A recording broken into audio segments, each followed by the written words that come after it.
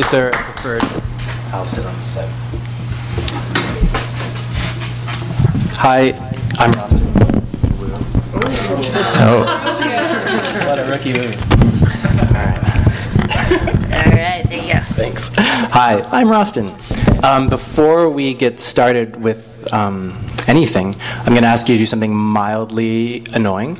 If you don't feel like participating, just don't. It's okay. But I'm going to ask you to resort yourselves according to a couple dimensions.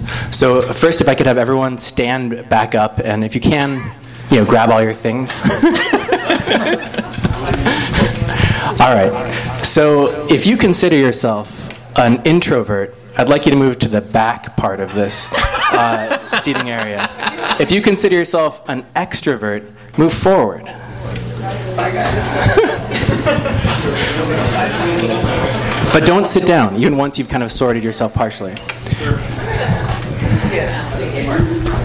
If you consider yourself someone who is a thinker, move to this side.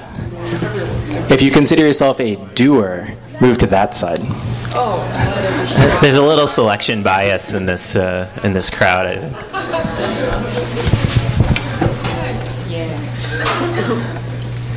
And then you can sit down.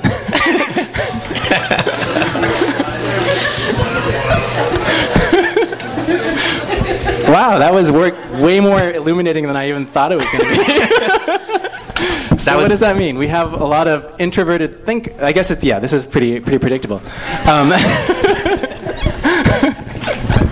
We've got like a strong introvert thinker bias in this room. So hopefully you learned a little bit about yourself. You learned a little bit about other people in this room as individuals, and you also learned a little bit about the dynamics of this space and this gathering. All of that through a two-question questionnaire. So, of course, questionnaires are the subject of this book, which was wonderful. I encourage you all to buy it, read it, have it signed by Evan Kindley. He's going to read a short section of it to give you a sense of what he's writing about, and then we're going to ask some questions. All right, let's begin. Okay. Thanks, Rosten. So I'm just going to read a little tiny bit of the introduction and then about half of Chapter 1, which chapters are pretty short. This is kind of the prehistory into the early history of the kind of questionnaires I'm talking about. Sort of one of the problems or one of the challenges with a book like this is to kind of figure out where to start, when exactly the kind of object you're talking about comes into existence. With something like questionnaires, it really was hard because there are surveys of various kinds that go back really millennia. But I was sort of particularly interested in a kind of, I guess you call it personal questionnaire, or a questionnaire that sort of had to do with human beings and their characteristics, right? It's not about surveys of how many oxen you have or something like that. It's like, it's more about your personal, what we now call personal data, right? So I wanted to I'll just read a little bit here about how this particular kind of questionnaire comes into being. Most pre-modern questionnaires, like the Cedula issued in 1577 by King Philip II of Spain to account for royal holdings in the Indies, were instruments of governance geared toward enumerating and keeping track of state property. They were not beloved. The word questionnaire appears first in French, in its modern sense, in the mid-19th century. Some of the word's early uses suggest persistent associations with the Catholic practices of catechism and confession, as well as with governmental inquisition and interrogation. In the 18th century, the term questionnaire juré described a torturer. Questionnaires weren't instruments of torture exactly, but they were vehicles of the scarcely more popular process of taxation. Respondents were asked about things that could easily be identified, described, and counted, and in which the state might take an interest, primarily money and property. It was not always easy to get people to respond. Hostility toward taxation seems to have bled into people's reactions to other kinds of surveys as well. In the late 17th and early 18th centuries, naturalists inspired by Sir Francis Bacon experimented with questionnaires as a means for soliciting reports about the flora and fauna of distant regions to which it would be impracticable to travel. For From 1645 on, a group of intelligencers associated with the agricultural reformer Samuel Hartlib issued a series of surveys to landed gentry and parish priests about the features of their respective home regions. The first entry of Thomas Matchell's snappily titled, this is all the title, that the northern counties which abound in antiquities and ancient gentry may no longer be buried in silence, information is desired concerning the following queries as they lie in order. That's the end of the title. For instance, reads 1. The name of the parish and why so called, how written in ancient records, in what diocese, barony, hundred, or ward is it said to lie, how is it bounded and divided from other parishes on the east, west, north, and south, etc., by what rivers, hedges, walls, causeways, or common and well-known landmarks, meets and boundaries, etc., or are they, or any of them, litigious or doubtful? All of these early scientific questionnaires had return rates approaching 0. When they came back at all, the respondents often expressed skepticism toward the entire enterprise. One landowner wrote that he did not care to be concerned over much in any business that has not at least some appearance either of present pleasure or future profit. What is surprising, perhaps, is not that the returns to such inquiries were so poor, the historian Adam Fox observes, but that researchers continued to be optimistic about their value for so long. Fox is right. It's remarkable that, in the face of overwhelming indifference, scholars persevered in crafting elaborate prompts and instructions for no one, sending out inquiry after inquiry into the abyss. Faith in the potential value of the questionnaire was strong enough to overcome its present uselessness. Throughout the 18th and even into the 19th century, the questionnaire was less a viable research technique than a utopian literary genre linked to an idea of the scientific perfection of society. A better world could be realized, reformers dreamed, or at least some progress toward it could be made if we could simply get people to fill out the necessary forms. And then I'll just read a little bit about a man named Francis Galton, who some of you may have heard of, who was sort of one of the early pioneers of the kind of questionnaires, psychological questionnaires that I'm interested in. In 1870, an English scientist named Francis Galton submitted a 7-page questionnaire to 180 members of the Royal Society of London for improving natural knowledge. Though hardly lacking in ambition, Galton was not at all confident of his success. It was a daring undertaking to ask, as I did in 1874, every fellow of the Royal Society who had filled some important post to answer a multitude of questions needful for my purpose, a few of which touched on religion and other delicate matters, he recalled in his 1908 autobiography. The size of my circular was alarming. Much experience of sending circular questions has convinced me of the impossibility of foretelling whether a particular person will receive them kindly or not. Some are unexpectedly touchy. One man of high scientific distinction, Galton remembered, was almost furious at being questioned. On the other hand, a cabinet minister, whom I knew but slightly, gave me full and very interesting information without demur. Galton's nervousness about his daring undertaking is not surprising. Many of his queries, even by today's standards, are invasive. They touch on ancestry. Your father and mother, are they respectively English, Welsh, Scotch, Irish, Jewish, or foreign? Physical characteristics. Temperament, if distinctly nervous, sanguine, bilious, or lymphatic. Measurement, round inside rim of your hat. Education. How long were you at small schools, large schools, universities, and what ages? And matters of belief. Has the religion taught in your youth had any deterrent effect on the freedom of your researches? Galton felt the need to reassure the respondents that the responses would be kept anonymous. Entries marked private will be dealt with in strict confidence, he assured the questionnaires recipients. They will be used only as data for general statistical conclusions. Galton's survey was ultimately answered by about 100 scientists, including Charles Darwin and James Clerk Maxwell, and the results were eventually published anonymously and analyzed in his 1874 volume, English Men of Science, Their Nature and Nurture. But Galton didn't stop there. The immediate aim of the book was to refute the arguments of the Swiss botanist Augustin Pyramus de Candolle, who held that environment and not genetic predisposition was the determining factor in scientific achievement. But Galton didn't stop there. From his data, he drew a raft of dubious generalizations. He concluded, for instance, that the character of scientific men is strongly anti-feminine. Their mind is directed to facts and abstract theories and not to persons or human interests. In many respects, they have little sympathy with female ways of thought. He also found that men of science were hostile toward classical education and religion, all opinions that dovetailed, as it happened, with Galton's own. Whatever the merits of his scientific conclusions, which even at the time were met with skepticism, Galton's study was a definite methodological success. More than any other single scientific work, English men of science established the self-report questionnaire in the United Kingdom as a legitimate instrument for the collection of empirical data. After these preliminary successes, much of Galton's energy would go toward convincing his contemporaries to respond to more and more questionnaires. Historically, this had been a Herculean task, as the Hartlib Circle's poor response rates attest. Galton, an ardent social reformer as well as a scientist, shared his predecessor's ambition and idealism.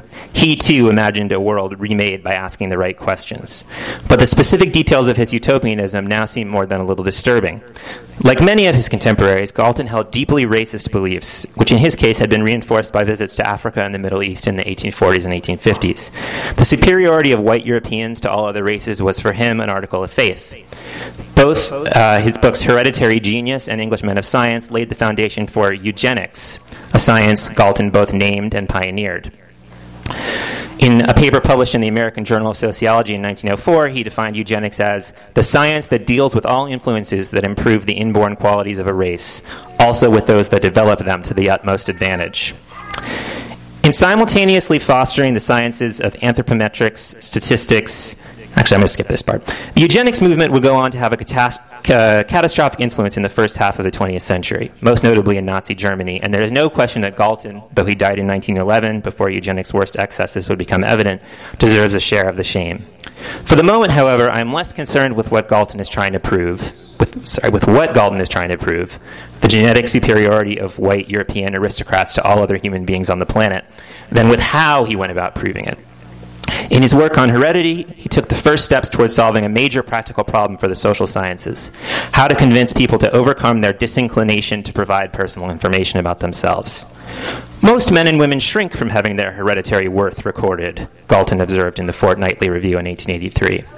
There may be family diseases of which they hardly dare to speak, except on rare occasions and then in whispered hints or obscure phrases, as though timidity of utterance could hush thoughts, and as though what they fondly suppose to be locked-up domestic secrets may not be brooded about with exaggeration among the surrounding gossips.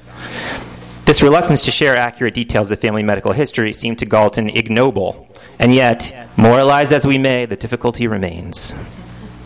The solution, he decided, was to target medical men specifically, who he believed would be tempted by an appeal to their scientific zeal to write about themselves at their best and in great multitudes.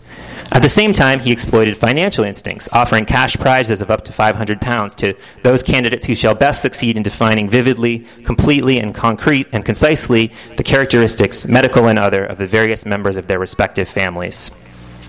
Finally, he appealed to Victorian domestic sentiment, claiming that the completion of his questionnaires would bring families closer together. The inquiries I wish to set in motion by means of these prizes are undertakings in which many relatives will gladly join, he predicted.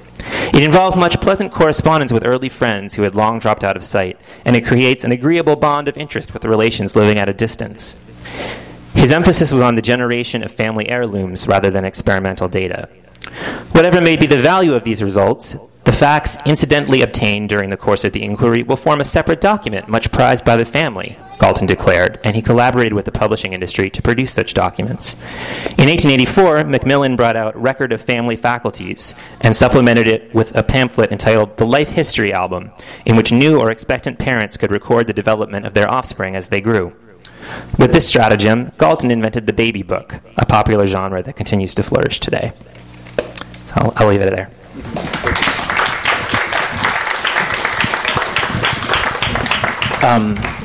So your book kind of traces a trajectory of this survey instrument from something that people kind of really disliked doing to kind of something that people now do kind of for their own edification, for pleasure, and kind of can't stop doing.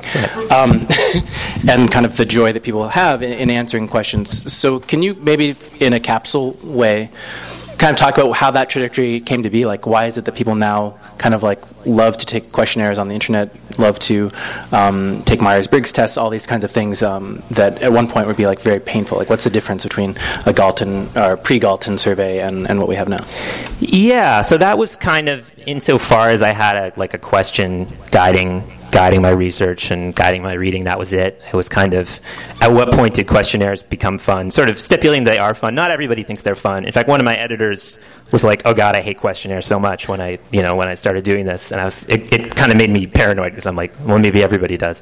But I think it is really true that a certain kind of questionnaire, a certain kind of personality quiz, the sort of starting point for me, although it's the end of the book, was really the BuzzFeed's quizzes that were they're still pretty common, but they were kind of ubiquitous at the beginning of 2014, right? And so, what city should you really live in? What kind of Care Bear are you? Whatever, just all kinds of different personality tests. And it seemed that people really were addicted to them. I took a lot of them, in part because I was starting to think about this book, but also just because they're fun. So I was interested in whether any kind of line, sort of significant line, could be drawn, because I knew just a little bit about the early history of social science and self-report questionnaires and stuff. Just trying to figure out how to get from here to there, whether they're really, whether it was a case of one form kind of evolving into another, or whether they were kind of on parallel tracks. And what I found was there sort of are parallel tracks in that from the very beginning there were questionnaires for fun. The section that just follows the one I read is about Victorian confession albums, which are with this popular fad in the 1870s where people would fill out questionnaires. The most famous is the Proust Questionnaire, which is still kind of reprinted in Vanity Fair and other places today. But, as early, at the time Galton was working, essentially there were people who were taking kinds of personality questionnaires for fun. And what I was finding was that the sort of history of social science and various attempts to kind of extract information on a large scale were running parallel to this other history of questionnaires and quizzes as games, as amusements, but they keep kind of interweaving in interesting ways. And then other things like eugenics, which I didn't expect to be writing about at all, weirdly just kept... It's not just Galton. It just kept popping up everywhere. So a lot of what I thought of as slightly kind of sinister things were kind of cropping up too. So to just dive right into that, like, is there a downside or a dark side to a BuzzFeed questionnaire? Like, is that something that you're worried about? Is there like a eugenic component of that activity? I mean, no. I wouldn't. I did look into that question a lot. I mean, so insofar as anybody worries about BuzzFeed quizzes, which is not that much, because essentially they are just silly and fun, right? At the worst, a waste of time, but not. Not evil. There is a certain concern out there that isn't original with me about them, which is that BuzzFeed may be somehow retaining the information that people give to them, repackaging and selling that information. Basically, at this point, there is a pretty lucrative market for personal data extracted in any number of ways, and very few legal restrictions or regulations on it.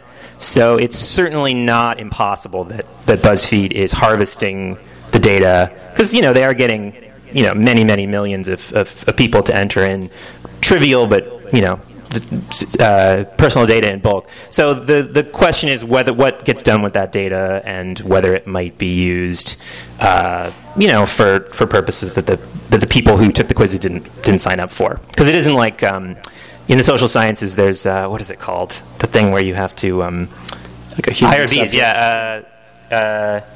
You need to what is it? It's a release, yeah. So, you are aware that you're being studied. Yes, exactly, right. That kind of comes out of like Stanley Milgram and all these abuses of power in psychology and sociology. So, and that doesn't exist, obviously, when you take a BuzzFeed quiz. You're not signing a release saying, I understand this is being used for experimental research, or I understand this is going to be sold to a third party. You're just plugging in information. Right. So if your kind of initial entry point to this research was sort of your own use of quizzes for personal identification, like having gone through this kind of long history, do you feel like you have a really substantially different perspective on like what, why you even are taking these quizzes, or like what's driving the popularity of them? I mean, I still think they're fun, and I think that they're, I think that, and I don't think the question of why they're popular is simple. I mean, I think that you see a fair amount of dismissive stuff about BuzzFeed quizzes or internet quizzes or Myers-Briggs or any of this, that essentially it's just about narcissism. It's just about people wanting to think about themselves and wanting to, basically, think about themselves. And I think that's a part of it.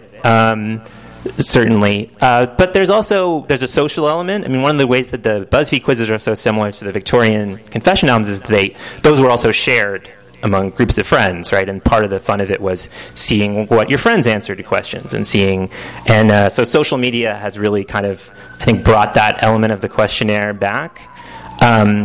And then I think there's also a part in terms of why these things are so popular, especially something like Myers-Briggs. We really have a faith in science, which is almost kind of touching because none of these things work. I mean, not even the really hardcore scientific ones that psychologists have tried to make. None of them have very good track records as far as actually predicting anything about people's behavior or their personalities. I mean, they're all essentially frivolous in a sense. So, but I think that even people who take the BuzzFeed quizzes or the Myers-Briggs tests online, there's some part of them that's like believes in the method, believes that they can actually get a real result by putting this information in. I have many more questions. Maybe I'll just limit myself to just a couple and then open it up to you all to kind of finish the ritual of questioning post reading. But I guess, let's go with this one. So what is the trait that you most despise in yourself?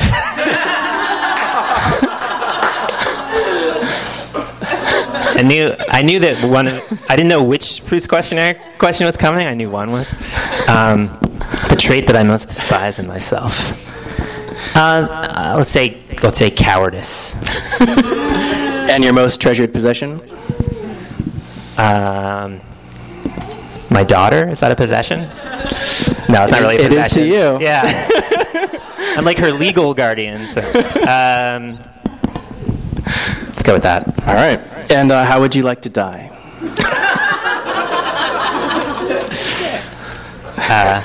In my sleep. All right.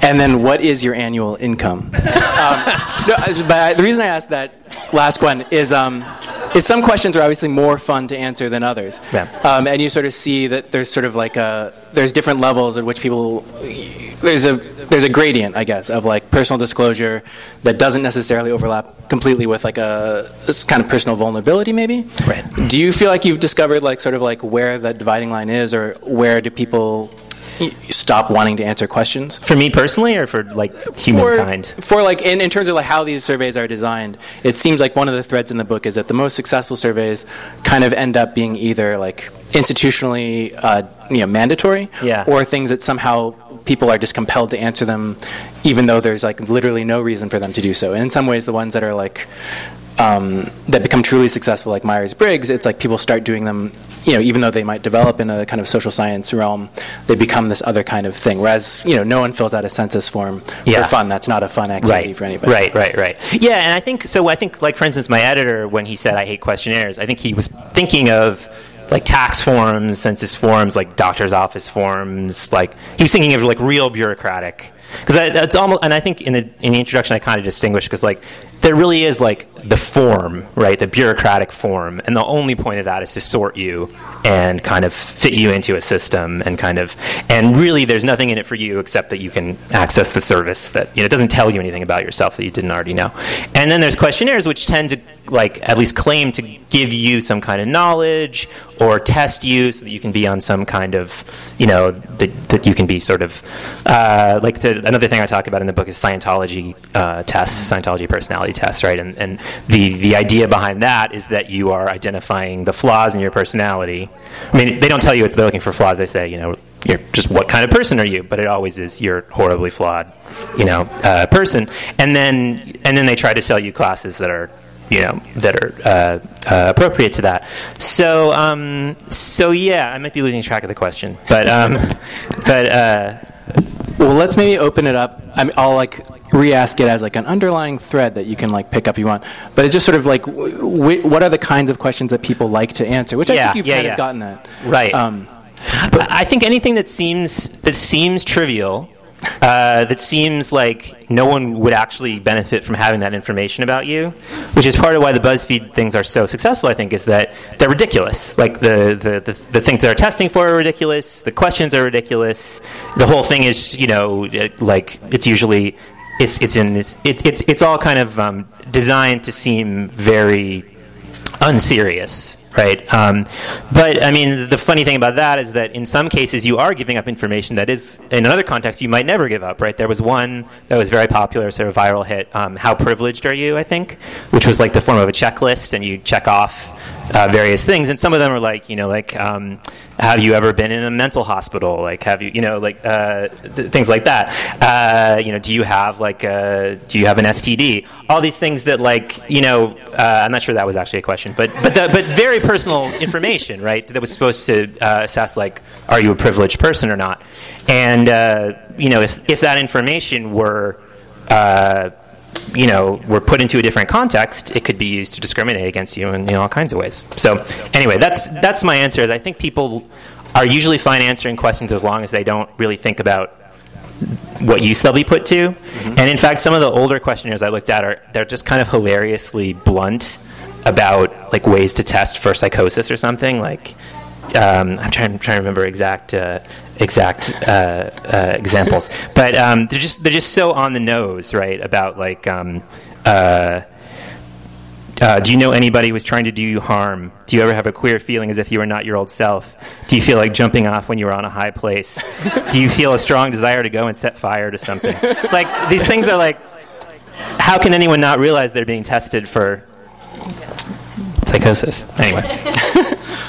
All right, so with that, we invite you to test Evan for psychosis. If you have any questions, this is sort of like maybe a rare opportunity to learn from an expert. Anything you've ever wondered about questions, or maybe to find out about Evan himself? I know everything about questions. He's compelled to answer everything. I guess I'll call on people. You in the black shirt who's not Lyra.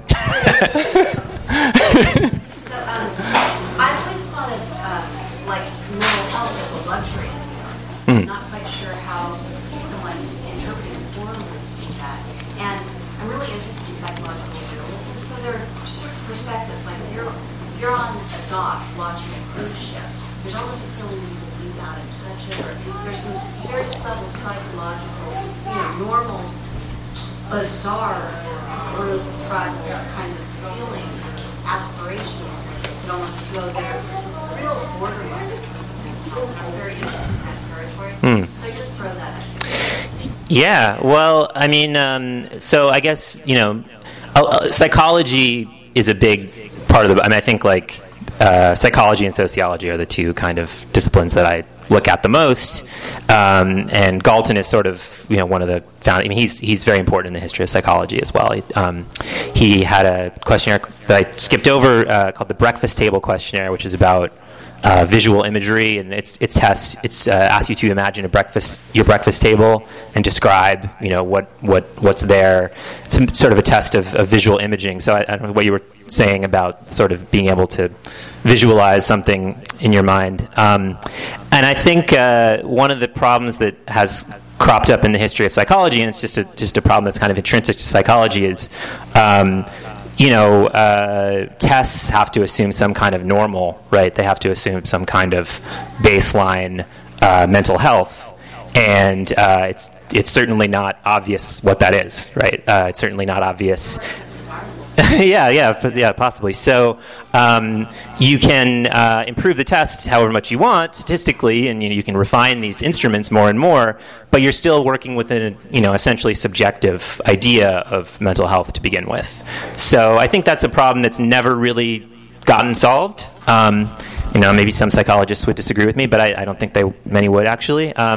There's essential kind of arbitrariness to it, and yet because questionnaires are these kind of technical instruments, people can just kind of focus on, let's improve the technology, let's improve the test, and you're not addressing the original problem, which is what are you testing for? What are you trying to discern?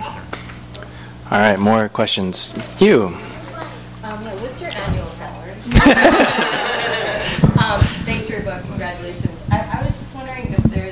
any meaningful difference between questionnaires administered by an actual human being to another person and questionnaires that a person might just take on their own?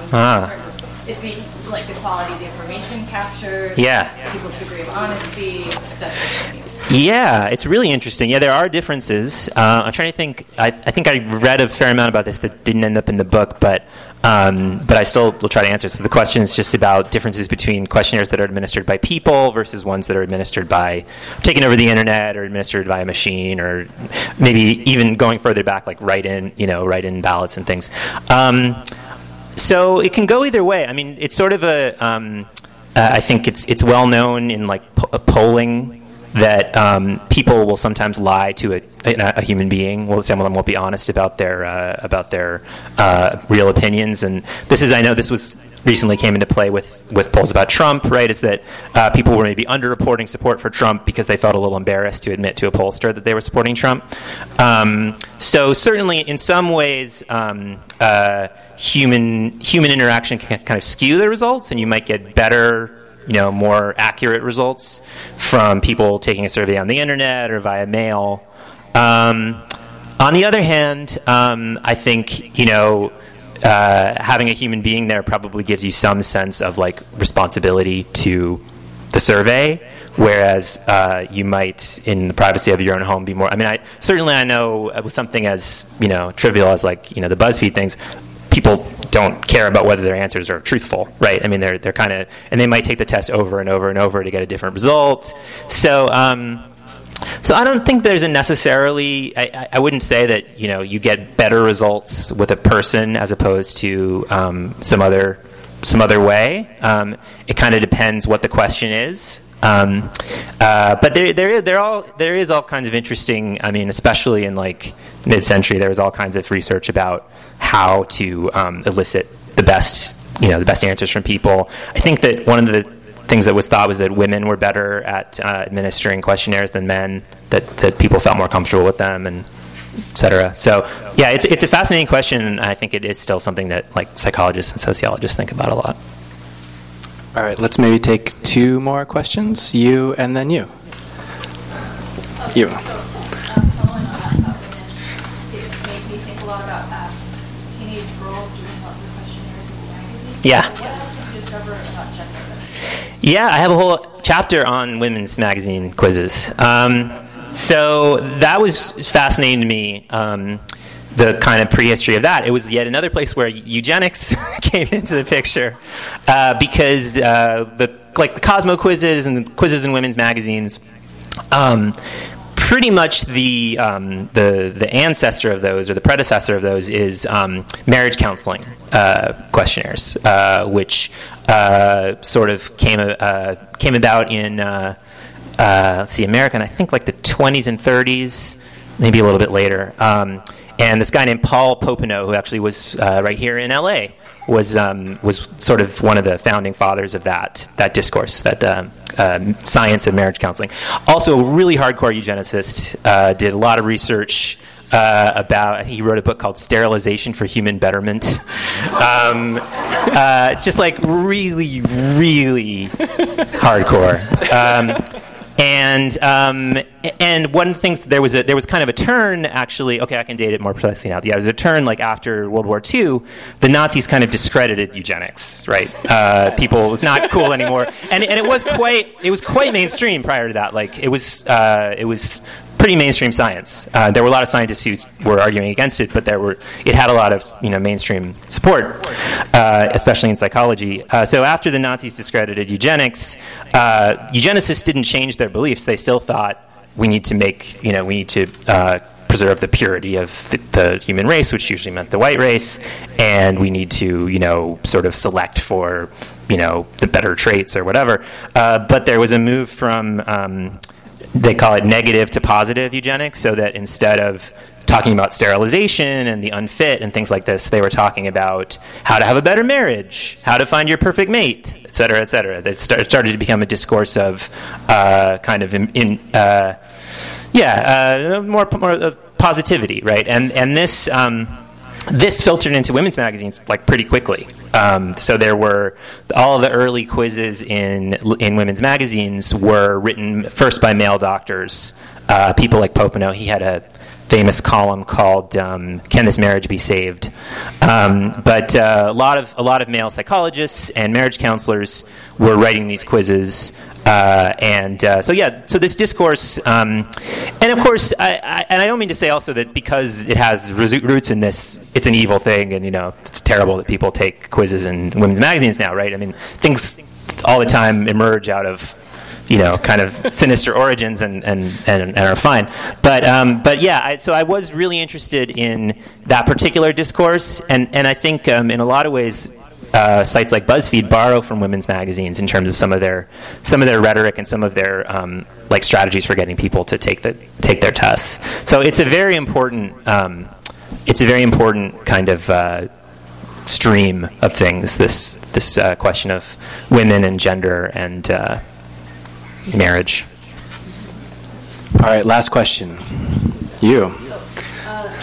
Recently, I've been asked to fill out questionnaires by several grad students in various Facebook groups I'm in, where it's like I don't know them, but they're for their thesis or something, and having not been in grad school, is that wondering if that's like a major part of all research? It's for their research. It's for are they anthropologists or something or? No. Yeah. So, maybe sociologists or something, but some of them also were, I thought, very poorly constructed, and I thought, if they had phrased this question differently, they could have gotten so much more info. I was also wondering, is that, if you're studying anthropology or sociology, are there courses dedicated just to designing questionnaires? I think so, yeah. I mean, there's certainly a lot of books about it. I'd have to imagine there are courses on it, or at least methods courses, where they devote a lot of time to it. And this might be one of the drier parts of the book, although I found it interesting. But I did talk a little bit about questionnaire construction and all of the, for both political polls and marketing research surveys, which were sort of the two biggest. Those were where all the juice was with questionnaires in the mid-century, right? Figuring out who people are going to vote for and figuring out what they're going to buy. That was where all the money and all the research funding went. But yeah, people were very concerned about how to construct these questionnaires so that they would the questions would be the least ambiguous. So they would give you the most, kind of pertinent answers, so that so they weren't biased in the case of polls. That they worked really hard to try to make these extremely rigorous instruments. And yeah, but it's true. A lot of the questionnaires you see, scientific ones, if they're made by grad students or even just scientists, can be really badly written, really confusing, totally unclear what they're asking, or depending on how you interpret the question, your answer might mean something completely different. All right. Well, on that, we will save the remainder of our questions for one-on-one time. I guess one question we have is, where can we get a copy of this book? Right here at Skylight Books. Thank you so much. Evan will be signing. Thanks. You've been listening to the Skylight Books author reading series. Don't forget, you can listen to this and all our other great podcasts at skylightbooks.com. Thanks again for stopping by, and we hope to see you soon.